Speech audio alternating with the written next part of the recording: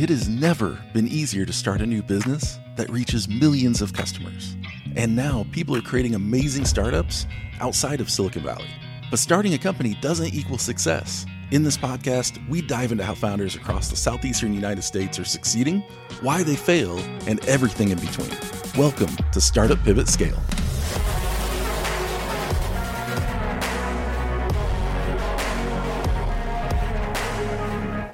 In 2020, in the height of the pandemic, 3 entrepreneurs got together to launch a podcast. A year and a half later, we were recording the 10th and final podcast for the first season.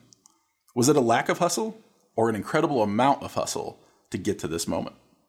Boy, I think it was all about the hustle. Do the hustle. Because we all have our own businesses, and 2020 hit us hard. We had all of us trying to get together at the same time. It was really tough. Where it's like David and I would be available, Arnab wouldn't, or David and Arnab would be available, and I wouldn't, or Arnab and I would be available, David wouldn't. So it was like trying to get all of us in one place at one time, or even having all of us free at the same time where we'd all call in through Zoom. Yeah, absolutely. I think even launching Founders Forge, I mean, we got together and decided we were going to become a 501c3. We got all the paperwork done. All that gets approved at the very end of 2019. We hold a launch party to say, hey, we're Founders Forge and we're doing all this great stuff. And we're literally the next month, it all just like goes to hell. I mean, everything went wild. And we had our initial funding from the city and our partners all come together to help us get going. And then it's just radio silence. And it was wild. I don't know if that was responsible for us to pick up another project in the middle of all of that. Of course, but why wouldn't we? I mean, that's kind of what we do. Yeah, exactly. That's funny. But that's a really good question because, you know, a lot of people from the outside, it looks like, you know, you started this thing a year and a half ago and it's still not done yet. What are you doing? But, you know, there's a lot of hustle and a lot of work going on in the background. And like Edwin mentioned, this isn't the only thing we're doing. Each of us have multiple businesses and companies, side projects, everything that we're doing, plus dealing with the pandemic and how that affects our social, family lives, and all that sort of stuff.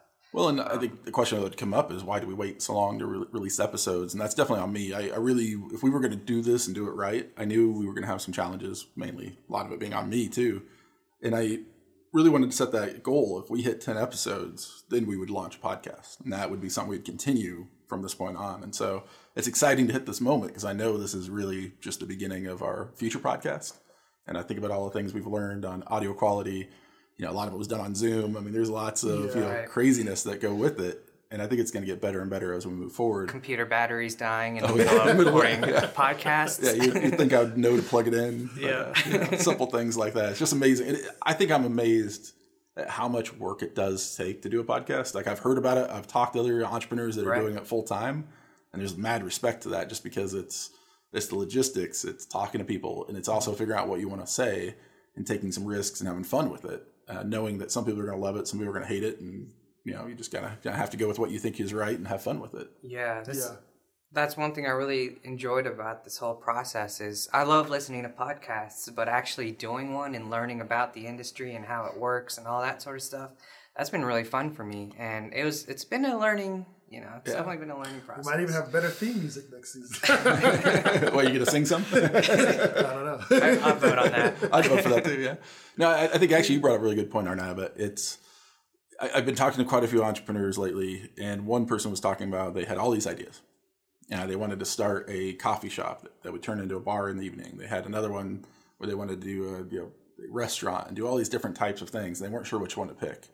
But he seemed pretty gung-ho about creating a bar or a coffee shop. And I said, are you sure you want to do a coffee shop? And he's like, oh, yeah, I love drinking coffee. And that was kind of a red flag for me immediately. I'm like, oh, do you like cleaning bathrooms up, at coffee shops? And this kind of looked at me weird, like, what are you talking about? And I was like, well, picture this. Everybody comes in for the morning coffee and everybody goes to their morning bathroom. It is not the best moment in a coffee shop, right? Like, I try to avoid coffee shop bathrooms in the mornings because it's gross, right? That's true. But somebody's got to clean that. Yeah. And if you're not willing to, you don't love the coffee shop business enough and you just like sitting back drinking coffee and you like hanging out at coffee, or having coffee and with people and meeting up with them, that's not a coffee shop business. That's enjoying a coffee shop business. And you got to really go back to, is this something I really want to do and really understand the full, understanding of that? And I told him that, and he was like, yeah, I don't know. He said, can I hire people to do that? I'm like, sometimes. But not, there are going to be days it's you by yourself in there, especially with the hiring issues. And he's like, well, I'm going to start a bar. I'm going to start a bar. No, there's no problems at a bar. I've cleaned bathrooms at bars. That was one of my jobs. Oh, it's awful. Oh, man. Yeah. It's like, how do you miss? Come on. Yeah, here's a question for the listeners. Would you rather clean a coffee shop bathroom in the morning or a bar bathroom at night? I'll take the coffee shop. I don't know, man. I don't know. I've seen some bad, gross stuff out there. The real question is, are you willing to clean a bathroom to run a business? Yes, right? True. Like, that's the reality of it. Like, absolutely. There was a person that spoke to me way back in college. He was the hair man at Purdue University, and he would cut hair. And if you were 21, you'd get a beer, free beer. Wasn't charging for that. But when his daughters went to college, I think, is when he decided he always wanted to run a bar. And he created Nine Irish Brothers, Irish Pub. They've won, many years. And this is northern, like West Lafayette, Indiana, of all places. They win the best Guinness pint in the country over and over and over again, because they put such an attention to detail to the nitrous line, everything else, how they pour it, how long they let it sit, everything else. So we have people beating out all these Irish pubs in big cities in the middle of nowhere, Indiana. I'm sure Purdue people hate for me to call it nowhere, Indiana, but it kind of is when you go up there. But it's a cool environment. But he built this restaurant, and he got all the stuff from Ireland. He brought all this native stuff, went out and found recipes of it. But his dream was to own a bar. But he knew what he was going to get into, and he always associated that with when he ran his hair shop, and he also had a car wash next to it. He remembers going out like New Year's Eve, northern Indiana, of course, probably like negative 15 degrees, and the water line's busted, and he had to go turn off the water so it wouldn't get worse. And there was no one for him to call. He called people that were closer. They were with family or gone. He's leaving his family, driving 2 hours to get there, and turning off the water line, and it was getting soaking wet as like water spraying on him. And thinking about how miserable that was. That, to me, you have to be willing to do that to own a business. And tech business is everything else. There's always that moment that you have to take in realization. And to me, that's part of the hustle of owning a business, is being willing to do the hustle that makes it work. Yeah. Yeah, like I literally just packed up to go to St. Louis, left my wife here in Johnson City. Which is a really cool moment. It's exciting. Why are you headed to St. Louis? It's funny that this podcast started right as I got out of 2 accelerator programs in Atlanta, which were both really good. And now we're recording this last episode, and I've moved to St. Louis to be in the Arch Grants program, which is a program out of St. Louis to help your business scale. Well, hold on a second. So you're in Tennessee. Yes, I'm in Tennessee. There are programs here. Yes. Why'd you go to Atlanta to get additional help? Because Atlanta, like when I applied, Atlanta was the one that was like, yes, come to Atlanta. And I went to that program, and that program was really... But why were you willing to do that?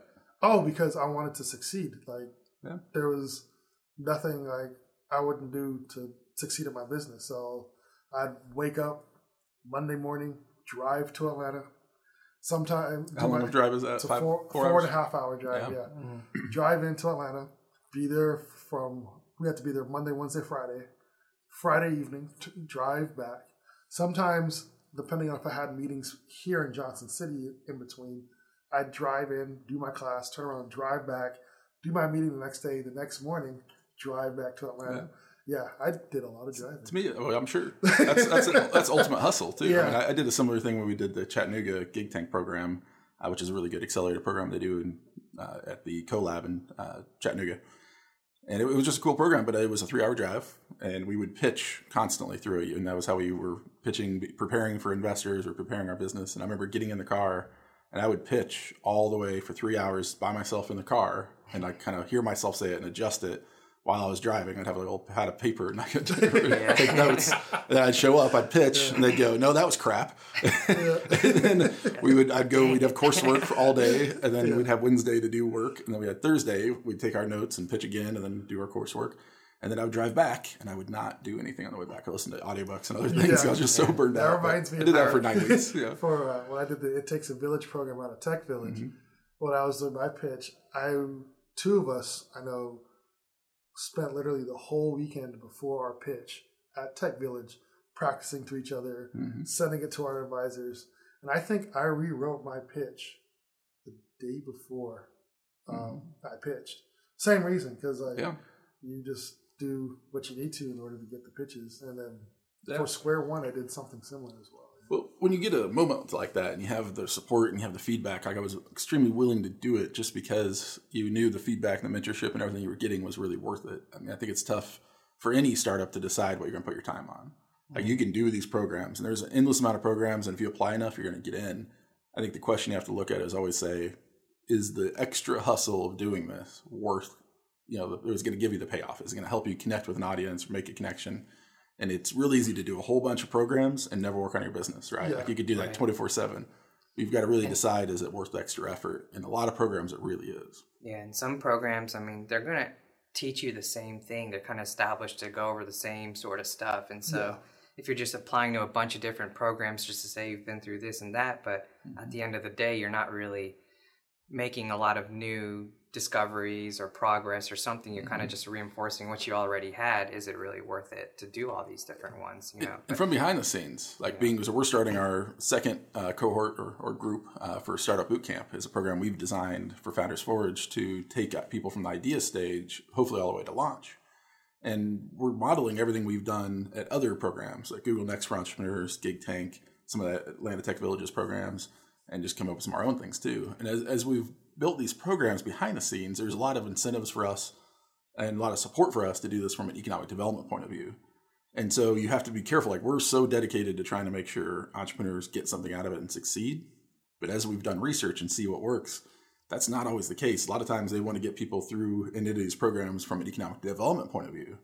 And they don't care as much about the programming as they do just getting people there and being part of it. And that's not really the program you want to look for. You want to find programs that are going to be very entrepreneur centric. We don't even tell our full course load or what they're actually going to be doing until we meet the startups. We've got 16 modules we designed to try to custom tailor the programming to whoever's there. And we try to be very hands-on and very tailored to the 10 or so companies that we accept. But other programs I've been in that are at least heard about and learned about too and researched, they're just doing regular basic programs that they've either got from a bigger institution or they're just running it to run it. And that's not, I think you're going to waste all of your extra energy in something like that. Yeah. I think so for me, because I know Arnab, you were at ATDC, I was at Atlanta Tech Village, and then the guy who ran Atlanta Tech Village's program went to start Square One, which I went through as well. And I found that I got a lot out of those two programs because they were run by entrepreneurs, people who'd been through it. And in my experience, when I've had classes or things taught by those who may have a more academic but haven't been through the entrepreneur side, things come to you in a different way. But the entrepreneur experience of an entrepreneur teaching you that, like for instance, with Bootcamp, David, you've built several businesses. You can explain things to them like, hey, this is what you're going to encounter. Here's the theory, here's how it's going to work. And then after those programs, now that I'm in Arch Grants, that's where Square One and It Takes a Village, where from idea to product validation to launch. And now the program I'm in is from you've launched and you're either near revenue or post revenue. We're going to help you scale. And so it's same similar thing. It's like I'm dealing with people who built multiple businesses and have scaled from 0 to $100 million companies. And it's like, okay, they're giving information. So like when you're looking at programs, look at who's coming in to teach those programs.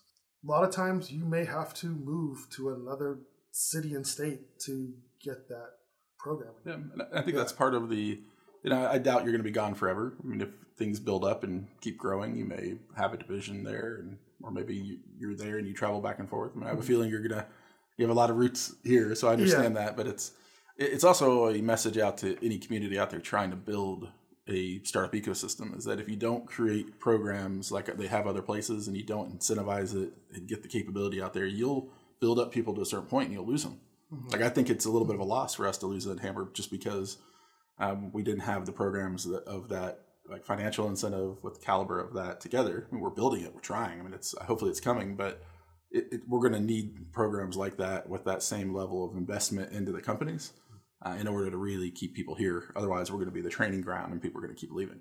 Yeah, and that's worrisome. But with that, we're talking a lot about programs here, and I think the association to that is that it's a lot of extra work. It doubles, the amount of stuff you're doing. We keep saying hustle, and hustle may be one of the most, cliche words and overused words right now, but it is hustle on true. Instagram. What? Yeah, I still love it. I still love it about, I love it way more than pivot. I'm tired of people saying pivot when they don't even use it right. Hustle is a little more versatile, but it is. Well, machine learning and AI is not up there too. Yeah. Yeah. Oh, Synergy. Yeah, Synergy. Oh, that Synergy was one of the early ones. I haven't heard that as much. But, man, I hate it when you talk to somebody like, you're just like, I think we'd actually have some, I hate to say this, but like synergy? It's like this dirty word to say. But at the end of the day, the hustle side of things is a real thing. And I think it can be used very wrongly. Like if you're out there just saying, I'm going to stay up all night, I'm just going to hustle, and you're working yourself to the bone. We've talked about the dangers and why that doesn't work. So I have a question to both of you. What are real world examples of how you guys have hustled? I guess starting out in the very beginning when we were first forming Flow MedTech, again, we were just newly graduated biomedical engineers and we didn't really know anything about starting a company. And so we literally went all around Atlanta and even the Southeast, even cold calling people to learn more about, the problem, the market. We interviewed almost every single attorney or law firm in Atlanta to figure out who we wanted to go with because we wanted to learn things from them and we wanted to work with someone that's not just going to do work for us blindly, but like understand the perspective we're coming from and teach us things along the way. So, that was one thing. And then we also packed up, we were accepted to an accelerator program in Dallas, and we had to pack up everything in Atlanta and move out there within a month's notice. And so that was a huge change for us too, just going from Atlanta to Dallas, starting a life there for a little bit. There's, years where you kind of, when you're doing the fundraising and stuff, fundraising doesn't always come when you always need it. So you're going to have... No, it never comes when you need it. Never. Actually, yeah, it never does. And so you have your ups and downs with that. And it's like, how do I keep making progress in the company and showing that we're doing these wonderful, great things, but there's nothing to fund it, So how can we get creative and show people that we can still keep the company going while we're trying to buy time and stuff to get the money and bring all that in too? And I told myself in that phase, a lot of that, yeah. If I die, the company dies, so don't die. Yeah. Oh, yeah. We had a friend ask if we were both flying on the same flights. And I was like, yeah, we're flying on the same flights. I've heard about, they don't allow certain CEOs and everything else. I was like, look, we're a startup right now. At this point, we're worth nothing. Yeah. A plane crash and both of us dying on it in the company is the least of our problems right now. we get to the moment where it's really going. Okay, maybe we'll fly that separately, but we need this time to keep talking. Take out Kingman Insurance and insurance. We need to use our plane time to keep talking and working on our business. So. Going back to the attorneys and stuff, that reminded me. Patents are really expensive. I don't know if you guys know how expensive a patent can be. Heard lots of stories. Yes. And so, obviously back then we didn't have $5, $10, $16, $20, $25,000 to file a patent. So, we would actually go to the Georgia Tech library, rent books to learn about how to write a patent, how a structure works, background, figures, claims, all that sort of stuff. And we wrote our first couple of patents ourselves, and we would do the provisional patents ourselves. And we wanted to make it as close as a non-provisional as possible, so that if we were ever to choose an attorney, we weren't stuck paying them a lot of money to write these patents, because they can get really, really expensive. And so we did a lot of work. Even when we got the attorney, we were like, you know what, let us work on a lot of the patents ourselves. Let us do as much as we can so that you just do whatever's required in order to finish the patent and turn it in. And so, we did a lot of that in the beginning, and we continue to do that. It's cool. It's a learning thing. I'm really glad I know all this stuff about patents and stuff, just because it's so helpful, no matter what industry, really. I know I'm supposed to talk about my hustle points, but you brought up a good thing, it's learning. You are learning all the time. I think that's part of the hustle, is you're never stop learning. I'm in the construction industry. It's when I first jumped into this, years ago, I knew nothing about construction. Now it's I think I know too much. And I'm walking into buildings he did that. That's a real thing. You start learning and you see behind the curtain, and sometimes you wish you didn't. Yes. Yeah, but true. the reality and experiences you learn from that are just so valuable that by learning it, because going back to the patent side of things, the conventional wisdom is always you should get a lawyer and do that. And I'm not going to say you shouldn't. I mean, they are complex. You can mess it up and that could cause problems for you later. There's all kinds of issues that go with that. However, in the news lately, you had Sarah Blakely, I think? Yeah. Sarah Blakely with Spanx. She just sold her stake in Spanx for $1.2 billion, or some of her stake, I believe. Yeah, some of her. And she's now chairman of the board instead of acting CEO. But $1.2 billion. But if you ever, I'd really encourage you by listening to really learn her story. She's been on Masters of Scale and How I Built This. And she went from selling fax machines, although she claimed she never really was good enough to sell even one, but was having outfit issues and came up with that idea and then tried to take that idea to manufacturers. And during that time, trying to get people to listen to her, nobody wanted to listen to her, probably because partially she was a woman in a male-dominated industry. I have no doubt about that. But also nobody understood the value of it because, again, probably a bunch of guys that were running the programs. So she went out and got told no over and over and over again. But she also went and looked at trademarks and patents and did the exact same thing you did, Arnab, where she went and researched it and understood it. And she filed her own patent and got it. And she did that all herself because she didn't have any money. She didn't have any resources. I don't think she had a website for a while either. Oh, not for a long time. Yeah. And she did, she did like booths and direct to market. She did all these different things. And I think she was the one that had the goal of being on the Oprah show and eventually got on it. Right? Yeah. It was just that's cool. when she made business. Yeah. And that's where she found her way to do it. And I would say she was one of those people that truly hustled in the right way, even though you got to think that, and you don't hear this enough of how difficult that was and how many times she questioned it and was not sure it was ever going to work or she was even doing the right thing. That's the story behind the story that isn't told enough. And I'm glad that's a big part of what we've been doing with this podcast. But you think about all that, and that's $1.2 billion. That's just, most people will not grow a business to that level. In all reality, you'd probably get bought out. What are you talking about? Yeah. I'm on my way. No, I always joke. Growing up as a software developer kid, like I did it. I was programming since like middle school. All these people would always go to me. This is during the .com boom. They're like, "Oh, you're gonna go out there and you're gonna be so rich. You're gonna be a millionaire. You're gonna be a billionaire." And you'd hear all these numbers thrown out. And then when I got older and started doing entrepreneurship, they're like, "Oh, you're gonna be a billionaire." And pretty soon I started having the statement of, "I will never ever be a billionaire." Because I will sell out way too fast. I am not in this to be a billionaire. I've seen what that takes, and I've seen the life of that is. I'm ready to just sell and just do. I like to think of me sailing out into the sunset, but in reality, I'll probably create another business. But if I went sailing out into the sunset, I'd be like, there needs to be an app for this. Yeah.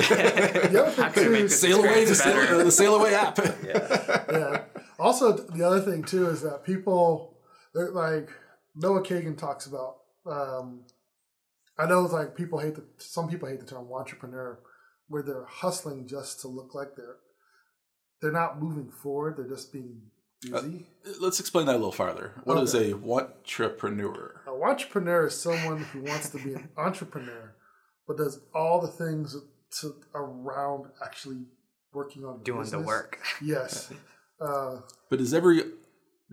I guess the question is, what causes someone to become an entrepreneur? Do they just set out that way from the start? Yeah, I think, it's like, can it be taught versus is it innate, right? Like, do you have this thing inside of you this drive where you want to make a difference or you see a problem and you want to solve it? Does that make you, is it something you're born with or is it something that you can learn? Like, can you learn to find a problem and build a solution around it or a company around it? And I think it's a combination of both, honestly. Yeah, me too. Yeah, it's like you're not. It's a combination of both. Where you've got those people who will never fit that mold and have to do their own thing, and you've got those people who literally set out to be the model employee, and then just got frustrated and they're like, "No one's solving this problem. I'm going to solve it for myself." Next thing you know, they've got a large business and they're like, well, I never really wanted to set out to do this. This bothered me. I just fixed it. And then someone's like, I'll buy that from you. I was like, okay. And another person's like, I'll buy that from you. Next thing you know, I have this business. Well, going into that, when I was spent my time out in Silicon Valley, and I mean that Silicon Valley proper, like Palo Alto, then also spending time in Mountain View, Sunnyvale, and those areas. Especially in those areas, we saw a lot of people, or Cupertino as well. But you see those areas, it was anybody that wasn't already working at a tech firm, I would was just amazed at how everybody had a startup. And then even in downtown San Francisco, you'd walk around and you'd meet people. And we were in a couple programs over the years at like Galvanize and some other programs with centered around entrepreneurship with other companies I was part of. And everyone had a startup. And it finally dawned on me that the realization that it was cool out there to have a startup. So you had people that like, I swore you could walk around downtown, anybody that was like a young adult, young professional, you'd be like, what's your startup? And they'd be like, oh, my startup is we're going to use proprietary algorithms to do computational AI and AI prediction, and it's going to be this phenomenal. Learning. It's with machine learning, and we're expecting a $2.5 million pre-money valuation for 20% of the business. Like that was 2.5 million sounds low for out there. Oh, fair enough. Yeah, that's very humble. That's very humble. But that was back in the day, right? That was like more than 10 years ago. Back when things were normal. Just kidding.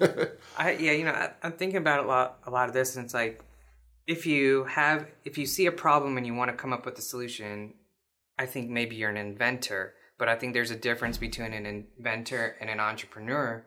And like, you can't just come up with the solution, but if you want to be an entrepreneur and build a startup and a real company around it, you got to think about all those different pieces that are required to bring this solution or invention that you've created to the market, to the people, or put it to use for what you actually developed it for.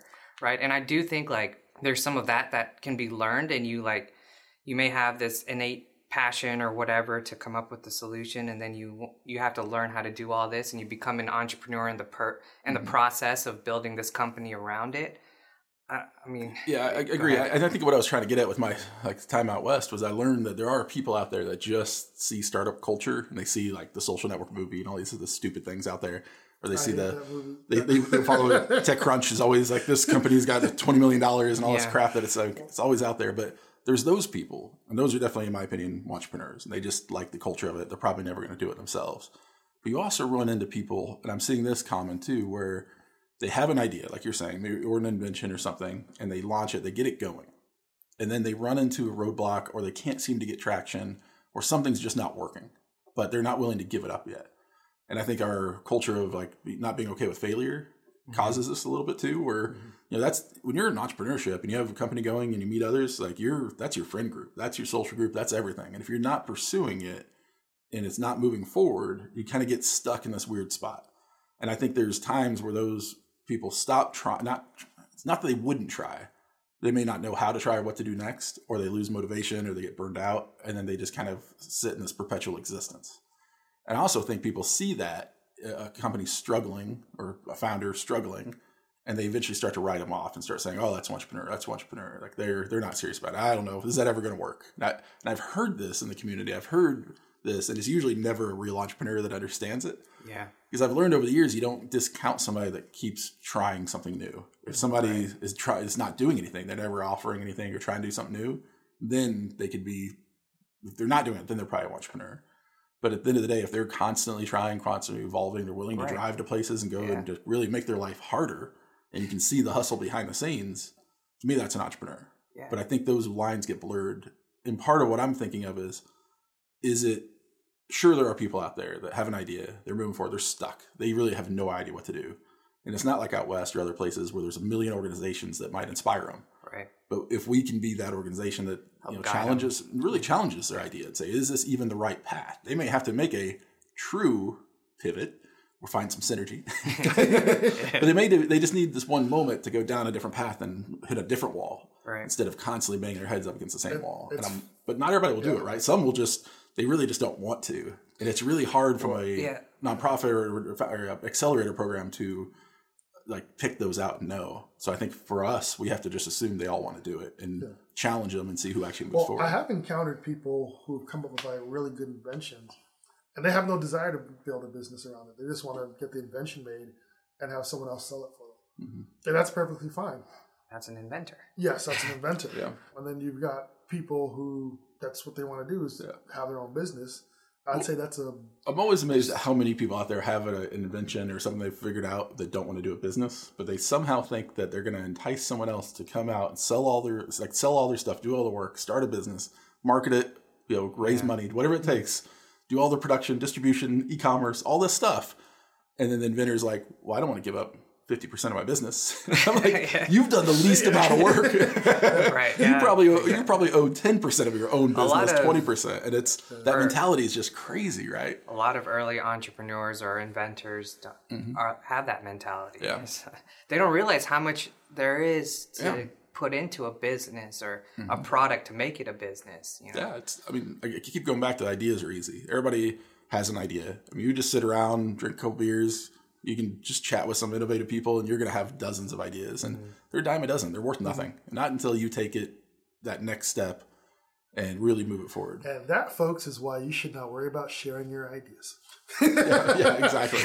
Exactly. Because nobody's going to copy it the way that you can do it. And if they do copy it, take it to market and do all that stuff before you do, you were never going to anyway. I mean, you really weren't. Yeah. If they can do it better and faster than you, then you don't have any hope, because somebody's going to hear it at some point and do it. And you can't build it by yourself in silence. Maybe use that to your advantage and join them. Exactly. Oh, yeah. You see that a lot where two companies will start off and they're competing with each other, and they're like, okay, let's just bury the hatchet, let's merge. Yeah. They don't let ego get in the way of doing something special. Yeah. And it's frustrating when you have different people that are, even if they're doing similar things in different markets and they're not willing to talk to each other. I mean, that's just craziness. I think it's like everybody thinks their idea, and this is the truth. This is the absolute truth of all entrepreneurship. If you're in a room with all entrepreneurs and everybody goes around and tells their best idea out, no one is going to steal the other person's idea, because everyone thinks their own idea is the best. I mean, that is such a true thing. It's the best. Exactly. I've never seen it happen. Your threat is more from like a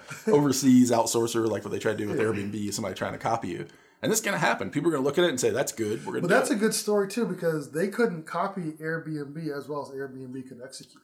Well, they didn't. Yeah, well, they didn't care enough, right? Like, I think they wanted a quick buyout. And I think Airbnb was probably one of the first companies that really called their bluff and a high profile thing. And they published about it. Yeah. So it wasn't this behind the scenes deal like in the past. So I think Airbnb kind of forced them to actually go through with and try to build their software. But they didn't really want to do that.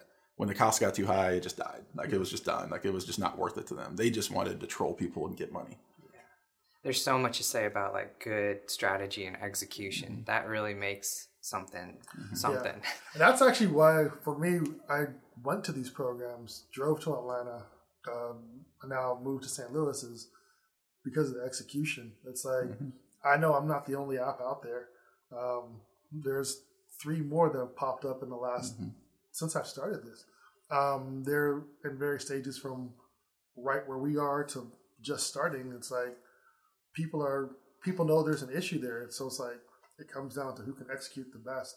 So I'm like, I'm going to try to learn and get the help that I can, so I can be the person who's like, okay, I'm going to make this succeed. If anything, have an exit where another company's like, okay, we'll acquire you if I can't make it to IPO or something sustainable. Yeah, when we launched BrewFun, we launched that. We had this novel idea of giving the gift of beer with a quick message, and it would all just work with texting. And you show up, since my beer, show up, they could show their phone, they get a free beer. It's free to them, free to the recipient. But we were pre-selling beer for breweries. And the interesting piece to that was we had searched for other people doing it. We didn't find anyone. We're pretty technology capable, right? But we didn't find one of them. Was called Buddy Drinks, and they had raised money out west, and they had their system, and they were kind of going. They had social media stuff, but I think they were at the tail end of their business. But their whole business was on the gifting side, and it was one of those interesting pieces. We saw that come up, but then I think it was within a few months we saw another one in the UK pop up. There was One For Me, and OneForMe.com, and they were kind of going to like our equivalent of Applebee's and getting in franchises, and they were growing really fast. And I remember a few people got really nervous and were like, "Is this aren't you scared?" And I'm like, "No, this is a great thing."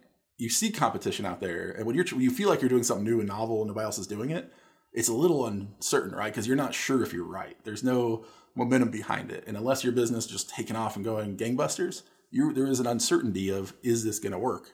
When you see people like you're talking about, Edwin, where all these companies start popping up and other apps coming up, you're onto something. Yeah. Now it's execution. Now it's just hustling more than they are, right? And just doing everything you can to be successful. But you also have not a guide, but you have a competitor you can look at, and when they do something cool, you can look at that and go, And I'm not saying you should just copy everything they do, but you can look at that and say, that's a good idea. How do we incorporate that as well? Yeah. Because I guarantee they're doing that to you. Oh, yeah. And we saw this Buddy Drinks. It wasn't Buddy Drinks. There was another one. It came out later. I forget. They came out later, and they started doing this like virtual credit card thing. And I love it because it was such a cool idea where if you answered questions while you're at the brewery or the bar about the brewery, then they would give you money. Oh, cool. And they'd raise, I think they raised like $250,000, but they definitely did not do the math right.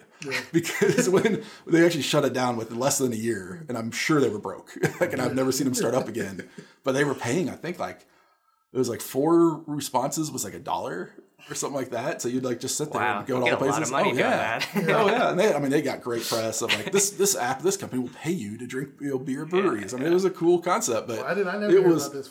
I'm going to fund my business by doing this. By the time it was up and running, it was like almost out of money, I'm sure. I just did the math one day, like, wait, if they're paying this and this and this, like they better raise a crap load more money. I mean, I bet they went through like $250,000 in like 6 months. They had a quick patch where they had to like bring down all of the payments, and then it was too late. And then it was a shame because it was a cool idea. Now we actually reached out to them and said, hey, why don't we collaborate on some stuff? Why don't we talk? Never. It was radio silence.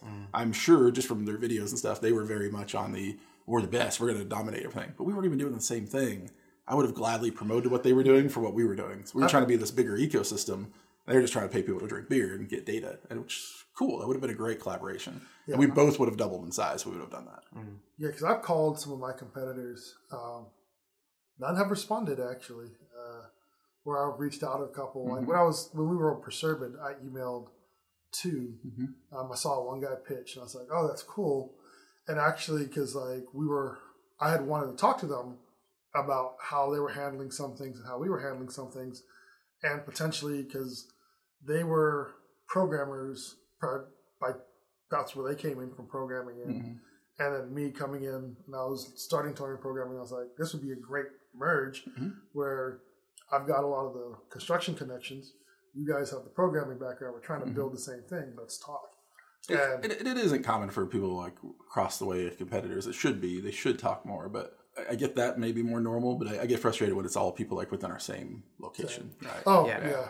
When if you're talking to like a larger company or somebody who can, I guess I'm coming from a medical device perspective, and starting out, we were always taught. Tell everyone your details of your medical We've device, always been taught, to keep everything close to the chest, because if a larger company sees what you're doing, they have all the resources and money to easily replicate what you're doing, test it, and get it out there before you can even get yourself established. And so Johnson & Johnson, I don't mean to interrupt you, but Johnson & Johnson, most of their new products are acquired from other companies, where they will see something and rather, because it's a risk for them.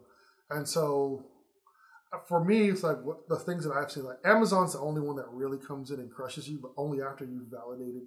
Oh, Apple's done it too. Oh, yeah. Well, after you've validated it, like once you're successful, then they might do that. But usually more often than not, from what I've seen, big companies will buy you rather than try to build a product to compete with you. Well, yeah. I mean, there's a lot of, I'm not saying that's always true or anything, because there's different ways to look at it, right? Like they may do that and they may work on it internally or something. With public companies and stuff and medical devices, they may not want to buy something super early because it could be a lot of risk. And so they may just keep an eye on you, and they may not just steal your things outright. Like I'm saying, this is the stuff that we've been told when we started, but I don't know if it's necessarily true or not, but it's just the type of things you hear as an entrepreneur is like, keep your ideas close. Don't share anything because there are bigger people out there that might steal it. And so I have a quick question for you on that. Is the medical device world more academic? Because I know in academia, you're always careful about your research because you're afraid somebody might scoop you. And publish your stuff. Yeah. And it happens. It happens a lot more than it should. Yeah.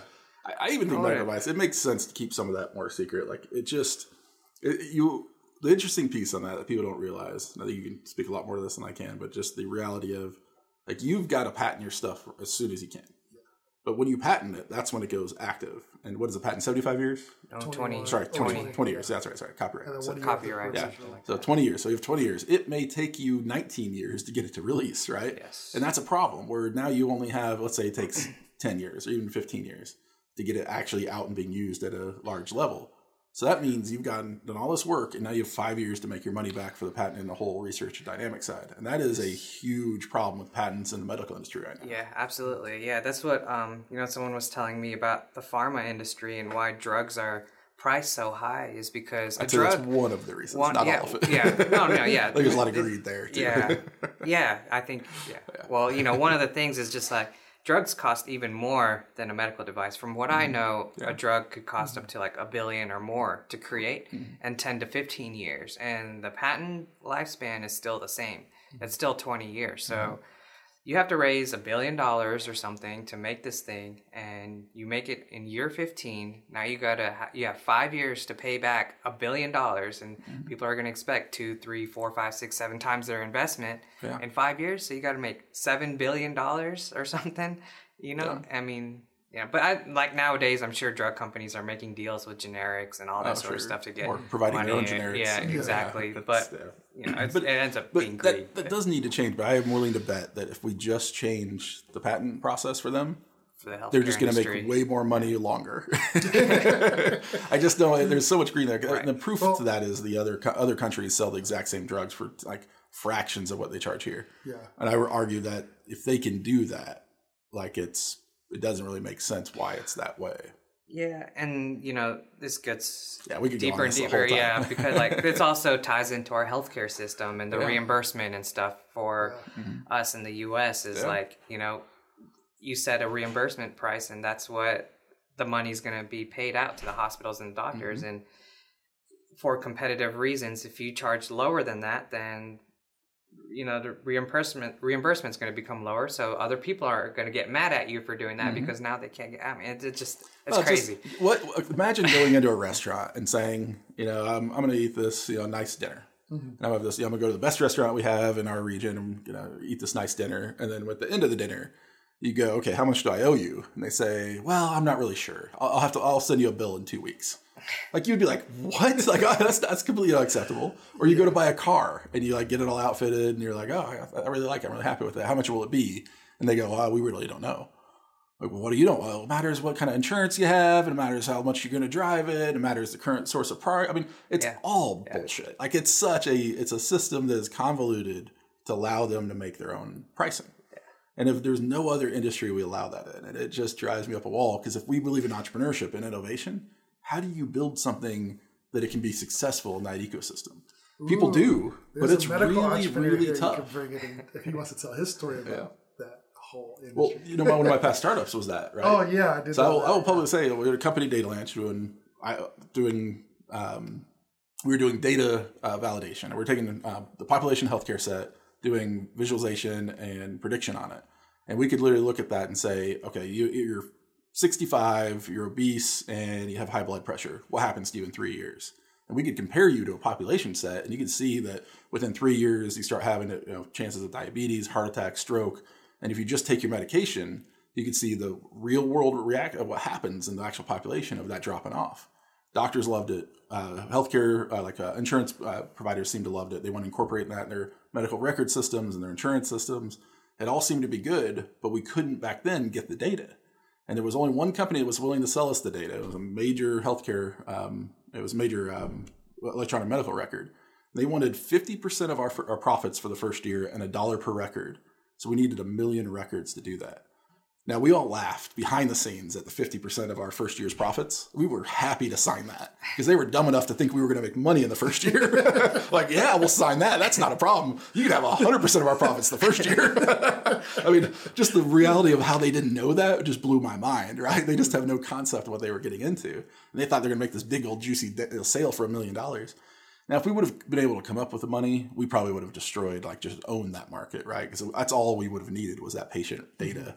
And we probably wouldn't have had to buy that. And the data got easier to use. But we were not able to get it because of the greed of the healthcare system at the time. And while that's gotten better, the convoluted side of that and trying to understand and talking to these health information exchanges where no software company, nobody's willing to make it easy for data to be shared. It keeps things on paper. It keeps things really inefficient. And it hides the details of everything.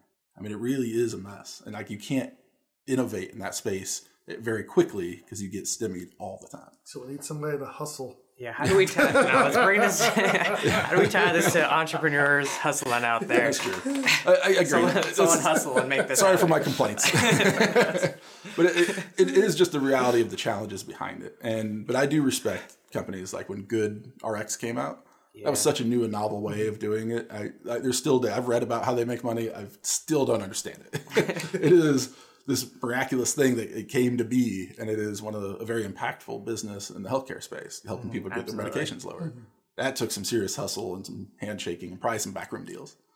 And so it's really interesting to see, you know, what people, even in a convoluted system, that if you do hustle and you do focus and you really do not give up, great things can come from it. Yeah. One of the biggest things for success is how much grit or perseverance a person has. You have to be relentless. Yeah. And one of the things, too, some conversations have gotten a lot better when people realize Zen-Hammer is a pivot. And it's like, oh, you are a pivot. Oh. Then you see the body language change. And it's like, would you guys like to talk about what the pivot is and how that relates to people's perception of you as an entrepreneur hustler? Especially if you're around for a while and stuff, and it's just not out there and clear, like news articles or whatever saying this company is doing this and this is doing this. You have to I don't know, but it's like your company almost starts to age and get old, and people are wondering, like, what are you doing? Like, it took you a year and a half to do 10 episodes. Like, are you hustling or not? You know, it's like you have to be able to clearly tell your story, and it's a lot of explaining. I feel like it's because people don't understand it. People don't understand all the work and, blood, sweat, and tears that go in behind doing all the different things that we do. They're just seeing this from an outside perspective, and it's just like, it's been 5 years. Why aren't you a billionaire already? Yeah. That's what I blame the movie The Social Network. It all happened in 2.5 hours. Yeah. But I also think that we've talked about getting your family and friends and getting them to understand, or not worrying about it, just moving on. And really, so much of the hustle is early on too. It's really figuring out, is your idea working? People are always talking about like growth hacks and all these other things, but unless your business is actually growing, unless you're selling something, unless you are moving forward and it's really happening, you're not just trying to get it off the ground, you shouldn't be reading about health hack or growth hacks or health hacks. Just be healthy. But you should really be focused on validating, talking to customers, and getting things really a great foundation to grow off of. Really, investment, all these other things that people get distracted with, that is fuel you're throwing on a fire. But if that fire is not lit, there is no point in messing with any of that stuff. But to your point of telling the story, no one wants or cares about a lot of times the story of all the blood, sweat, and tears you had to do to get it going or to keep it moving. They just care about the end result. And so I think another aspect of the advice is, don't care if people think it should be done in time. If people are always saying, oh, you're just a entrepreneur, say whatever, that's fine. They can think what they want. That's true. If you take and you get the success, I guarantee all those people that didn't come your way are going to come knocking on your door to tell the story. They're going to be your best friends that are saying, your company took a long time? Well, but that's fine. I was always a big supporter. I was always here for you, right? Wasn't I, buddy? Wasn't I?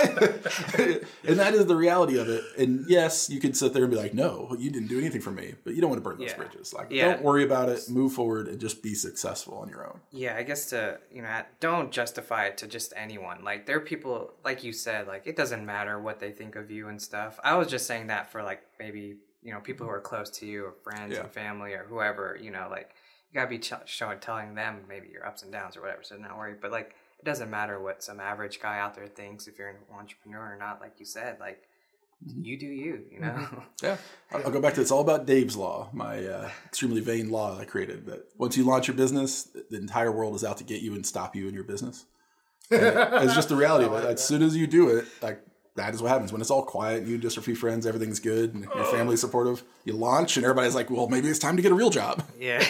That is, you just got to keep going and truly do the right hustle to get things moving. So hold on, I got to find something. So when we called it quits on Perserbid. Well, when you pivoted for Perserbid. Yeah. Well, first we were going to call it quits, and then you and the contractors talked us into pivoting. Oh, yeah. Well, yes. I just presented an idea. That was all up to you. I don't talk anybody to anything, hopefully. So I might. We'll see.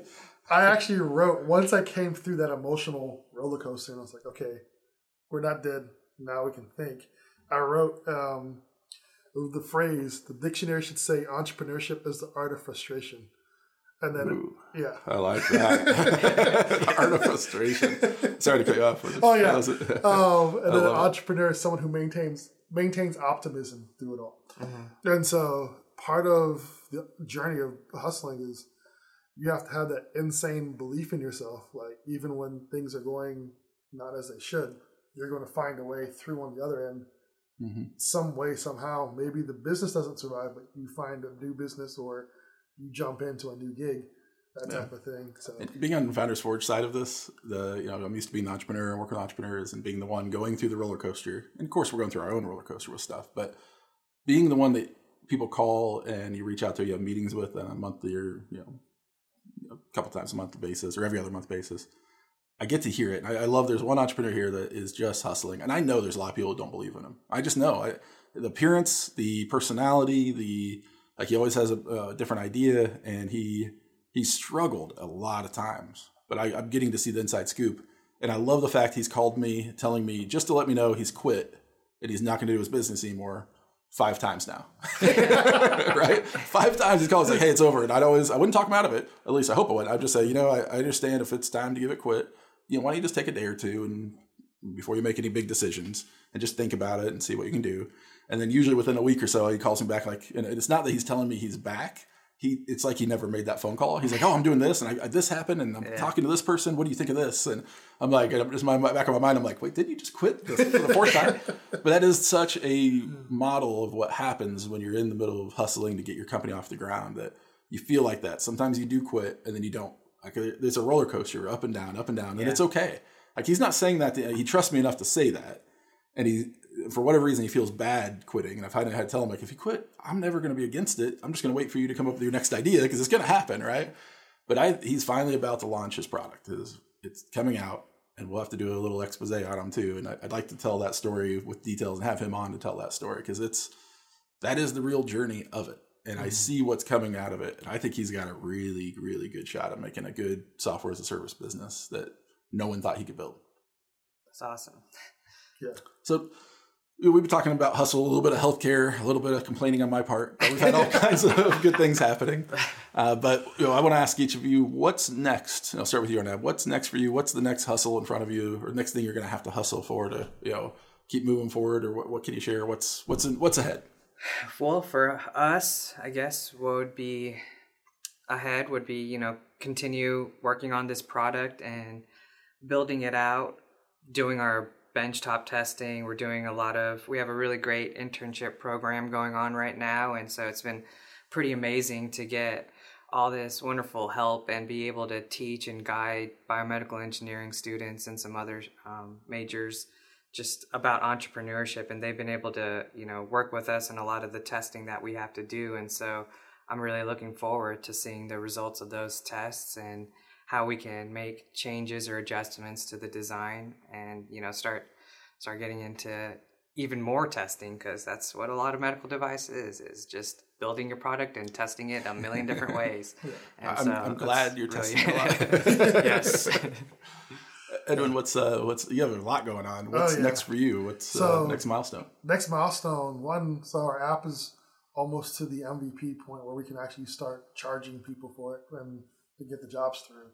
And then from there, we've been in conversations with several companies, Missouri, Tennessee, Georgia, to start doing some contracts with them on like potentially big companies to handle their subcontractors.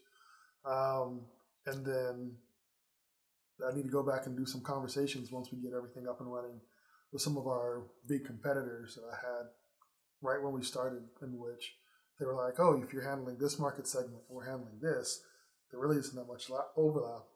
How about we work together? So I've got some of those conversations to follow up with starting probably summer next year. And so, yeah. It's really awesome. Yeah, with Founders Forge, coming out of COVID, it's really just been like, people keep calling it the Great Recession, the Great Resignation. That one's coming. Yeah. No, not the Great Recession. That was the last one. Yeah, the Great Resignation. That was 2008. 2008. We started a business. Yeah. But the Great Resignation, and I kind of disagree with that. I call that the Great Acceleration. Because if things were not going well for businesses, it's tough and it was sad, but it accelerated their demise. But for a lot of businesses, it accelerated their growth. And because of all of that, and it accelerated opportunities for people to go back to school, to move up in different jobs, even moving horizontally to something they actually cared about, that it just accelerated so many things happening, that being in the entrepreneur world and trying to support that, we're seeing greater demand than we've ever seen. We went from about 20 known startups to 60. And that's not small businesses. That's more high growth, people selling at a national or global level early on. But the small business growth and people trying to do their own services and trade skills and things like that is just off the charts too. And so we're launching, the community itself, the ecosystem's launching a more co-starters classes, which is like a boot camp for Main Street and service-based businesses. We've got our second Founders Forge Startup Boot Camp coming up, which is phenomenal. We're having more people apply than we ever thought we'd have. Nice. We got a $50,000 grant from the SBA for SBA and SBIR organization, Sweet. Or SBA Small Business Association, to build a growth accelerator program. So people coming out of these early stage programs we're building can then get help on the growth side. So we've got an insane amount of work, and we are a team of 3 people, and most of us are part-time, but we're also working full-time. And so we also have funding constraints. We have things that we need to keep building, and as these grants and everything go, so every day feels like an incredible hustle just to keep things going and keep up with the demand, which means it's a very good time to be in this space. And that's really exciting.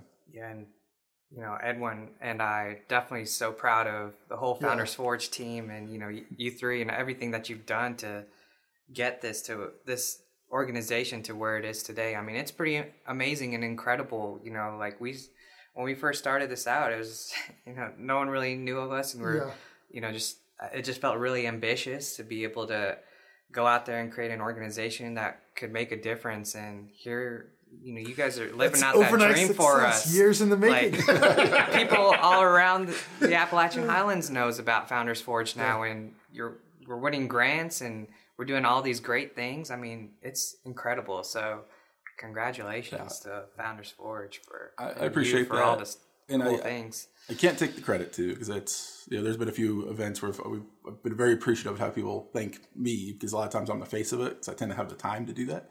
But it's really about the team and the volunteers, the board, everybody that's working together to make it happen, because there's too much to be done for it just to be me. And so the Founders Forge board, if you get a chance to go to myfoundersforge.com and see who's there and learn about us, you can see who was all and the experience that's involved in this. And I thank you guys too, because you helped found the original, it was the 3 of us getting together 5 years ago now, I think, and saying there should be more startup events. And I was honestly a little skeptical at first about the podcast when Arnab, you came and said, hey, I think we should do a podcast. And I was like, okay, sure, that's one more thing. But I kept thinking about it. Yeah, maybe we should. And I set that kind of goal. We got to get to 10 to launch it. And it was amazing, even though it's taken a lot more time than I think anybody would have ever thought, which is such a startup thing. Right? We're going to be rich in 3 days. We're going to do 10 episodes in like a month. We'll release it. We'll just do this every month. A year and a half later. But I think because we waited and we got the experience of time really made a difference. But I really appreciate you coming and coming up with this idea and pulling it together. Absolutely. I do have one last question, if we have time for it, is, so for all those entrepreneurs out there hustling, what is maybe 1 or 2 pieces of advice that you would share with them to motivate them to be, maybe they just have an idea and they want to become a new entrepreneur, or they're out there and struggling right now. How do you encourage them to keep going? So what do you have to say to them? What am I guess, using a metaphor, get punched in the face. Just a metaphor. Like, real life, you want to get punched in the face, you can do that. But from a metaphorical standpoint, get punched in the face. Go learn the technique and then go out and get punched, because it makes it real. You learn to adapt, because you can go and read all the books in the world, but if you don't actually put that academic knowledge in practice, yes, you can read 0 to 1. You can read Lean Startup. You can read all those things. But if you don't go out and actually put it in practice, it's not real. You're not going to learn what actually your process is to make those things happen. So get punched in the face as fast as possible.